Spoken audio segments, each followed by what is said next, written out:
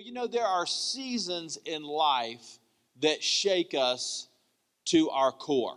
There's seasons in life that cause us to ask deep questions about what we believe, what our life is about, where we're going, and what's going on. And I believe that this moment, this crisis that we're facing today is one of those great times. And I got some great news for you today, because God wants you to be a person that has great faith in troubled times. And you may hear that and think, well, wow, that sounds awesome, but that's pretty impossible for me.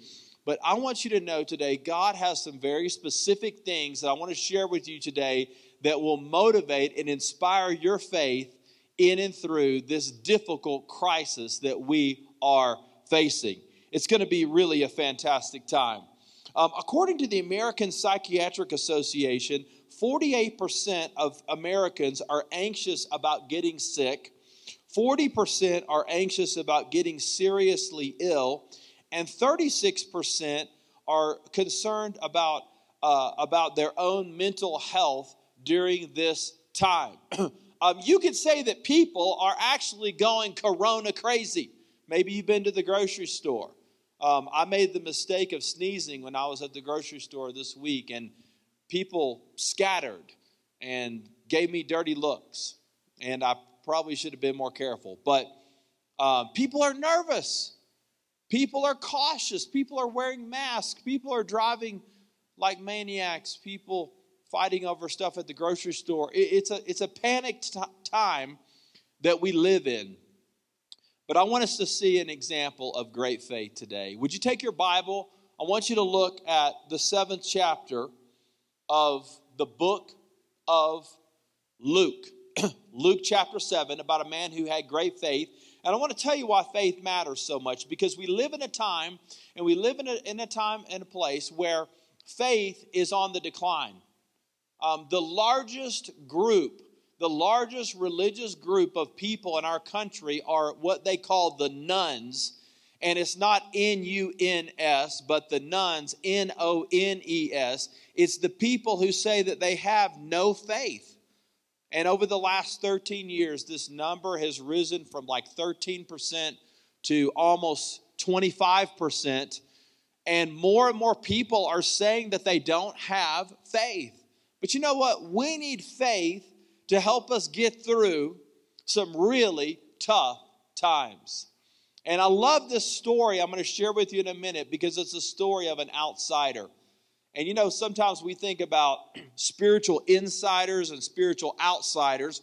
Spiritual outsiders are the people that don't know really what to say. They don't know all the lingo. They don't know the culture. They don't know what to wear. They don't know what they're supposed to give. They don't know what they're supposed to do.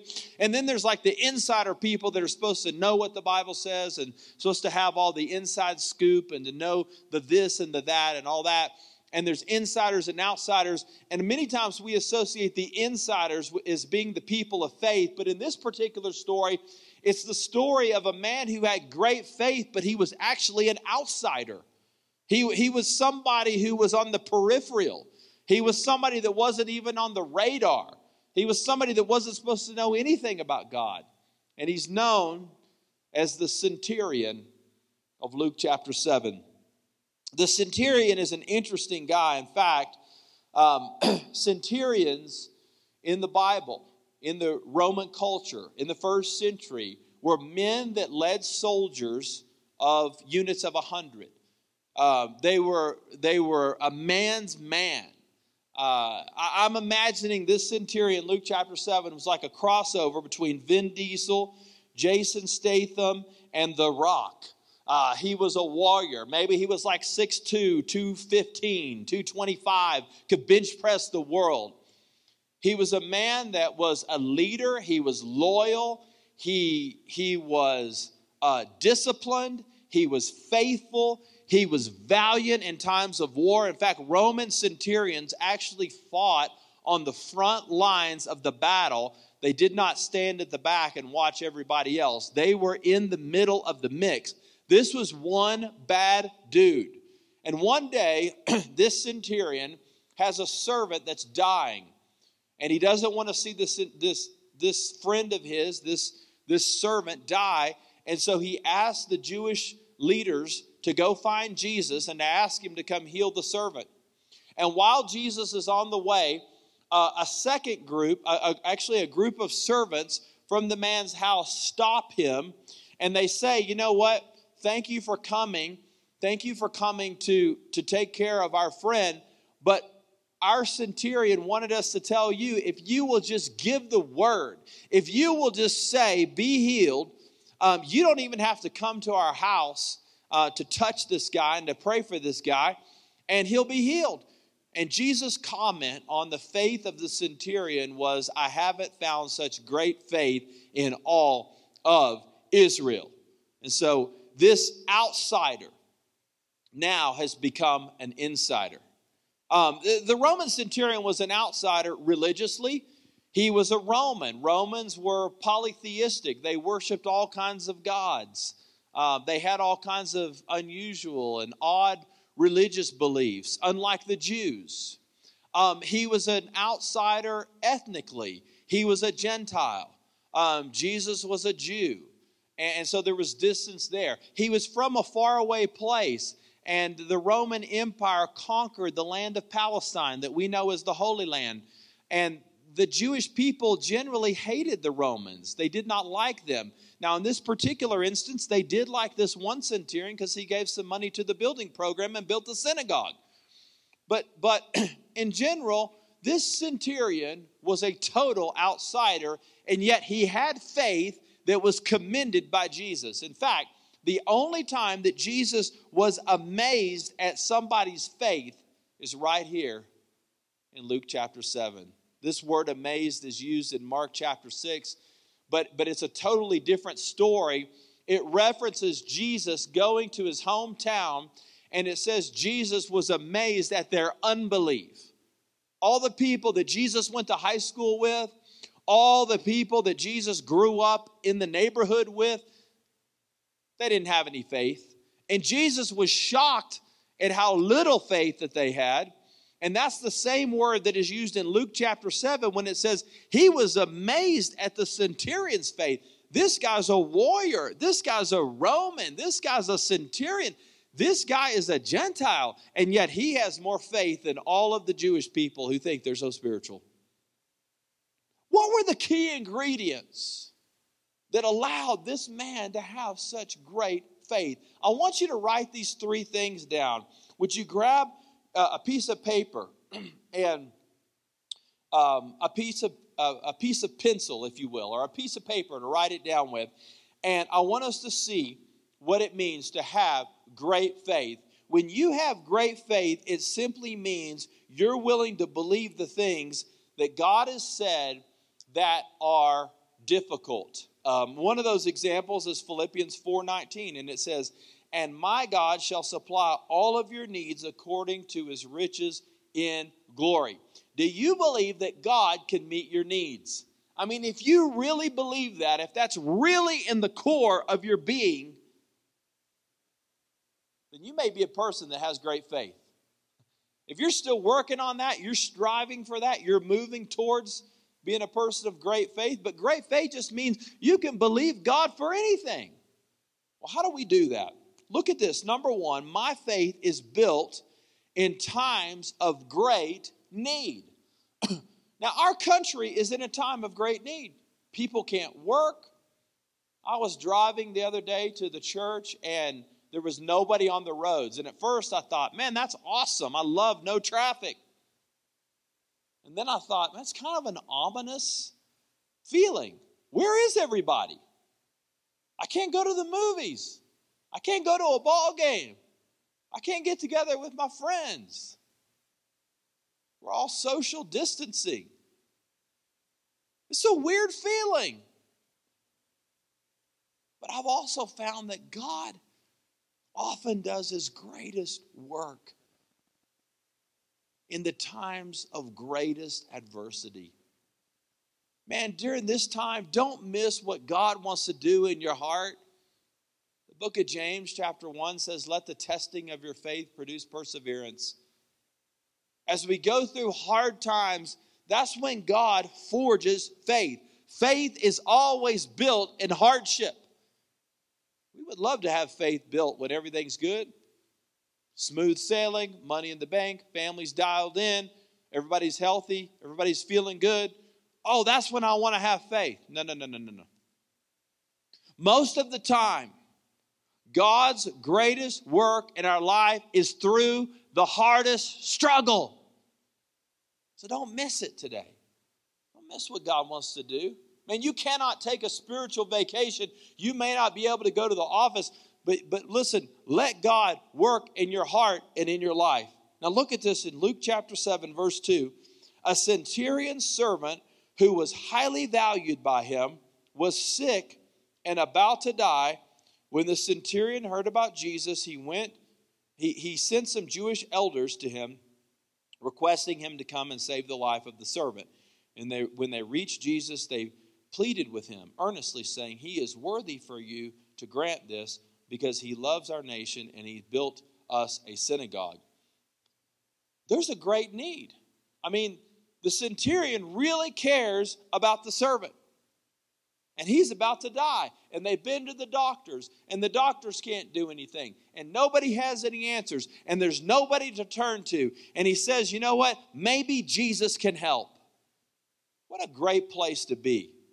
Man, when you're in a situation and you got no answers and you don't know what to do and you don't know where to turn, you can always turn to God. Turn your heart to God. Turn to Him. Somebody you love, turn their back on you. Somebody gets cancer. Somebody goes bankrupt. Somebody cheats. And in the words of that old country song, somebody done somebody wrong song. Maybe that's what's going on in your life.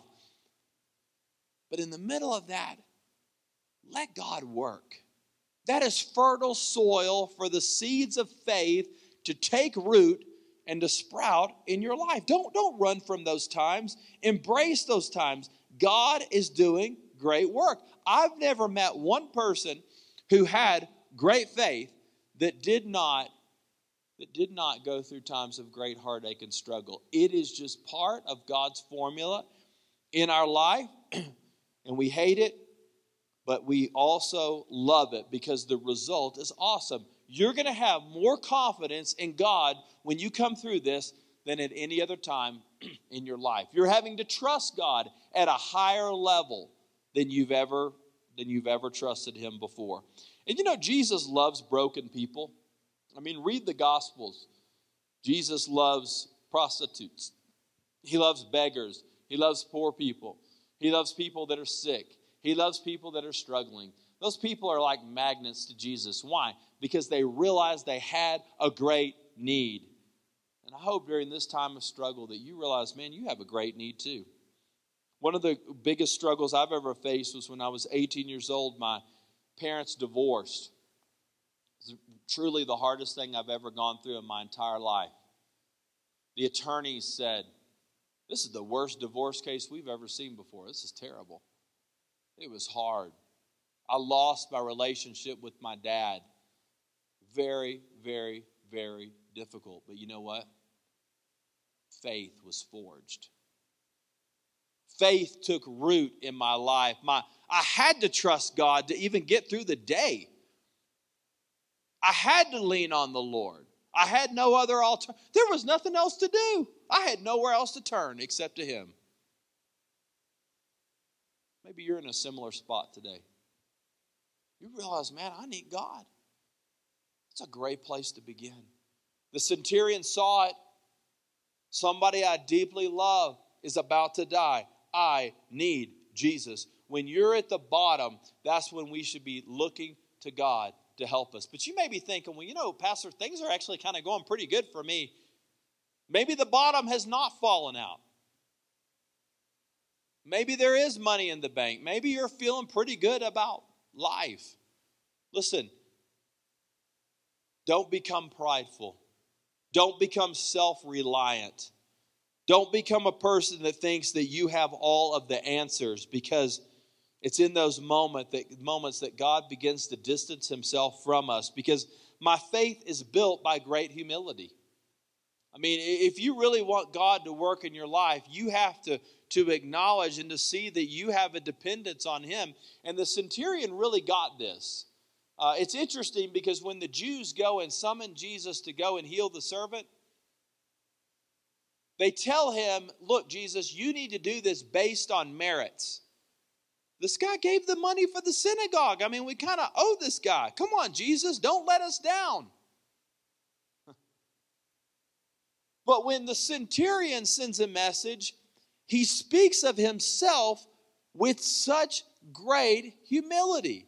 I mean, he doesn't even think Jesus needs to come into his house, for crying out loud. He doesn't feel worthy. So the Jewish religious establishment is talking to him about merits. And yet when the centurion looks at his own life, he says, oh, no. I'm not even qualified to even have a conversation with you, Jesus. I mean, come on. Look with me, if you would, in verse 6.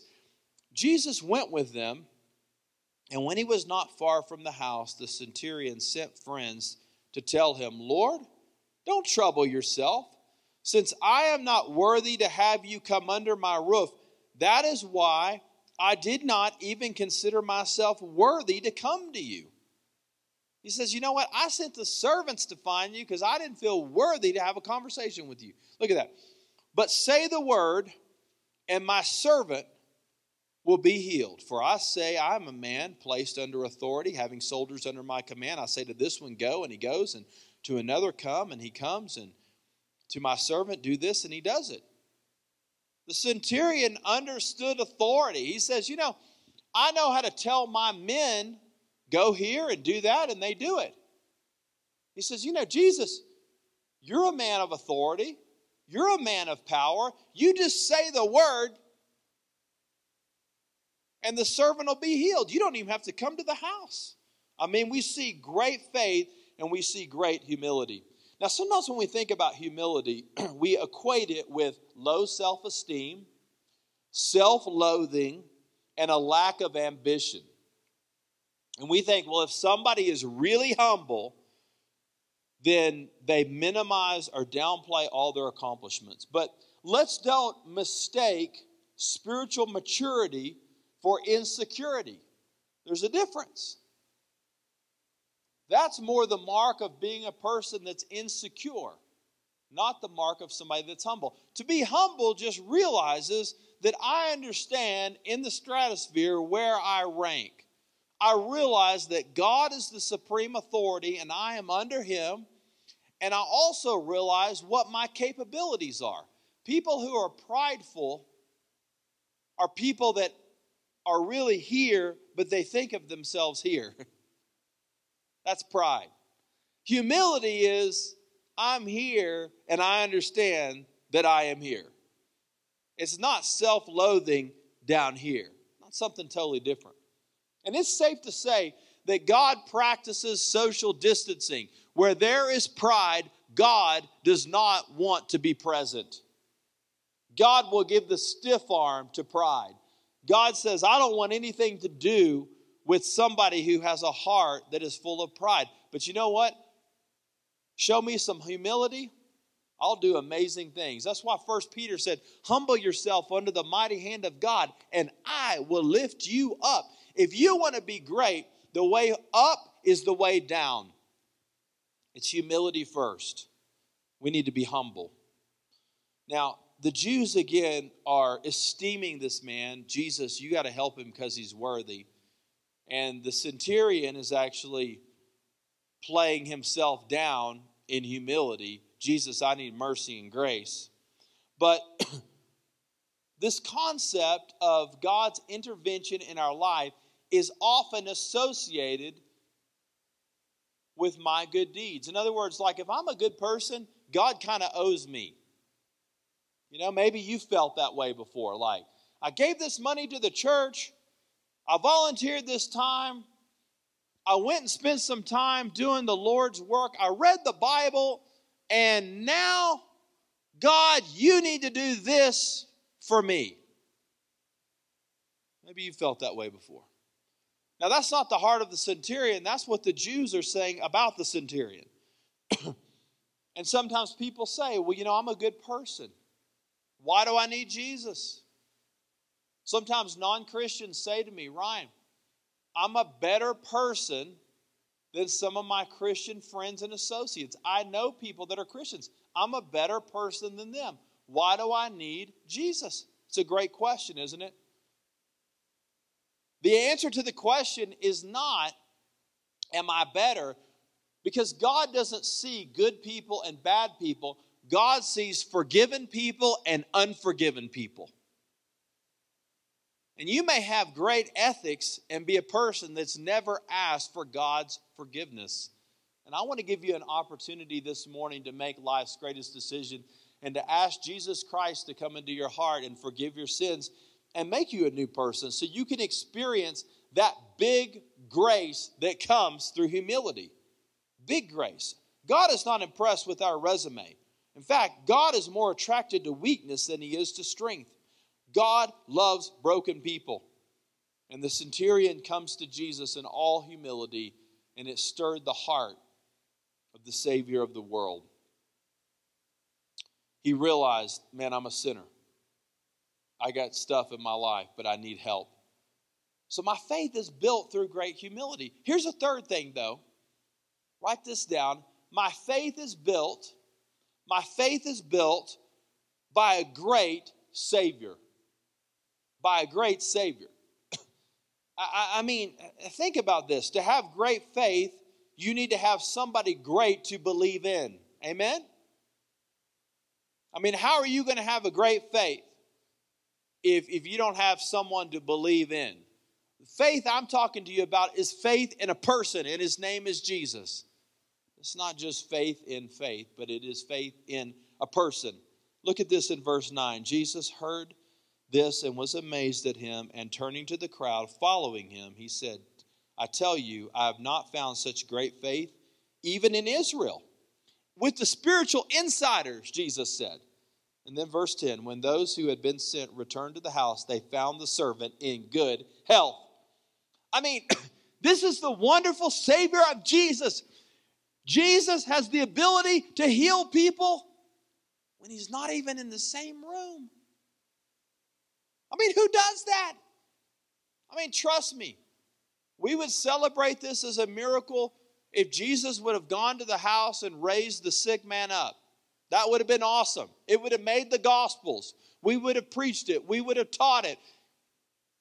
It would have been one of the great stories of the Bible. But that's not what happened. What Jesus did was even more significant. Jesus heals a man that he doesn't even see. He doesn't even touch physically. He's not even in the same proximity. That's the Savior that we serve. He's that good. He's that amazing. So what do we learn about Jesus from this story? And Jesus is like, finally, somebody gets it. The Jewish people, the people that were supposed to embrace Jesus, many times despised him. And here's a guy that's an outsider, a Gentile, a Roman, a centurion, a warrior, a nobody. Never read the Old Testament. Never worshiped in the synagogue. Never done any of that. And now he has great faith. How is that supposed to work? Wow. Well, you may be the greatest spiritual outsider ever, but God may be stirring in your heart and maybe setting the stage and the foundation for you too to become a great person of faith. And wouldn't it be a great commentary on your life if God thought of you and said, you know what? She has great faith. He has great faith. They have great confidence in me. So how do we learn about Jesus? Well, here's a couple of things. Number one, Jesus is the ultimate. He's the ultimate healer. I mean, he heals the servant physically, and he heals the centurion spiritually. Jesus cares about the body. That's why we pray for people who are sick, and Jesus cares about the spirit. We want people to be spiritually healed by putting faith in Christ. We want people to be physically healed when they are ill. Jesus cares about both. And by the way, Jesus is more capable than you think that he probably is. And I wonder what God is not doing in your life simply because you haven't asked. I mean, this centurion was pretty bold, wasn't he? But he asked. Sometimes we have needs in our lives and we're not asking. We get frustrated. God, where you been? God, what are you doing? Have you asked him? Have you asked him? What are you asking God to do in your life? He's an ultimate healer. Jesus also hears our prayers. I mean, Jesus is listening. That doesn't mean that every time that you make a request that Jesus answers yes, but Jesus responded to this invitation to help this man. Jesus begins moving to the home of the centurion, and he's trying to help, and he's listening. Jesus hears our prayers. Sometimes the answer is no. Sometimes the answer is yes. Sometimes it's not now. Maybe a little later. But Jesus hears our prayers. Listen, there's nothing you're asking God for that he is ignoring. He's listening. Jesus hears our prayers. Jesus also is our centurion. I mean, think about it. He's going to battle to defeat the devil on your behalf, and he lays down his life if necessary and when necessary. And Jesus is at war with Satan, laying down his life. I mean, that's amazing. Jesus is our centurion. He is our warrior. Man, he's a great Savior. That's why we should have so much faith in him. Because he's a wonderful Savior. He's an amazing Savior. Now, if Jesus is really that great, he deserves our faith and our highest praise, doesn't he? I mean, if that's really who Jesus is amazing, and he deserves our allegiance and our commitment. He really does. These are unprecedented times, and we need to face unprecedented times with unprecedented faith. God is taking your faith to a new level. Now, let me suggest this. Based on the centurion's faith, we should pray and suggest. Pray and suggest. Here's what the man does. My servant is sick. God help him. Request. Then he's like, you know what? My servant is sick. Who do I know? Maybe the Jews would go and get Jesus and bring him to our house. Hey, Jewish friends, can you guys go find Jesus to help me? And then he's sitting at home and he's like, I got an even better idea. I'm going to send some servants to find Jesus on the way to our house and to stop him and to say, just give the word and heal the man. See, Jesus is responding to the inquiry of the centurion. Again, I wonder what God is not doing in your life simply because you're not asking. We should pray and make suggestions. That's what Joshua did. In Joshua chapter 10, he's fighting, and he needs some more time to rout the enemy because nightfall is coming, and if the sun sets, then the enemy's going to regroup and come back the next day. And so Joshua prays and makes a suggestion. Lord, help me, but allow the sun to stand still, Lord. And God says, you know what? Joshua asked the sun to stand still. I think we can do that. Let me just stop the rotation of the earth for just a little bit to help Joshua out. That was a great idea, Joshua. Thank you for asking. I think God loves our suggestions a little bit more than we think that he does. We have this idea, well, I'm going to pray about it, and I'm just going to wait around, and I'm going to see what God's going to do.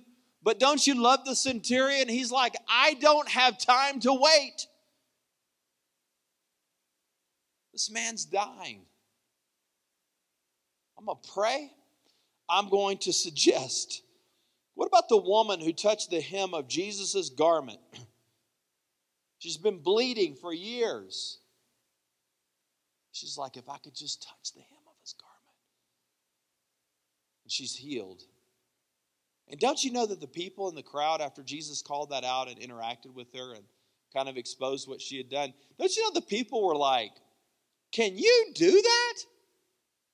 I mean, does that work? Because if not, they would have all been touching the hem of Jesus' garment. This woman prayed, and she had a suggestion. Let me touch the hem of his garment. Prayer in action. In Mark chapter 2, there's a man that needs to be healed. The friends are trying to get him to Jesus, but the room is packed in that little house where Jesus is teaching. So they go to unprecedented means. They begin to vandalize the house. They remove the ceiling tiles, and they begin to lower their friend in through the ceiling. I mean, who does that? Can you do that?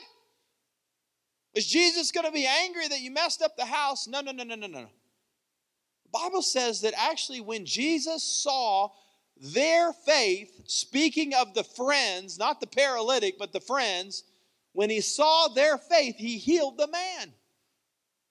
We ought to pray and make a suggestion. I'll tell you, this Easter season, we're praying and we're suggesting. We're hosting 11 weekend worship experiences next Saturday and next Sunday, and we want you to be a part of it. We want you to invite some people. We want you to start a watch party for Easter. It's going to be awesome. It's the Super Bowl of the Christian calendar. We're praying and we're suggesting, hey, Lord, we've got 11 services. Hope a lot of people give their hearts to you. Lord, we need you to work and to move. Here's some opportunities. God loves suggestions. He loves it. And those suggestions are the things that actually start to build our faith. They build our faith. Man, he's a wonderful Savior. And we come to him in moments of adversity with a spirit of humility because he's that great. And God wants us to call on his name today. Would you join me in believing God for great things in your life, even though things may be difficult and hard? Let's pray together. Lord,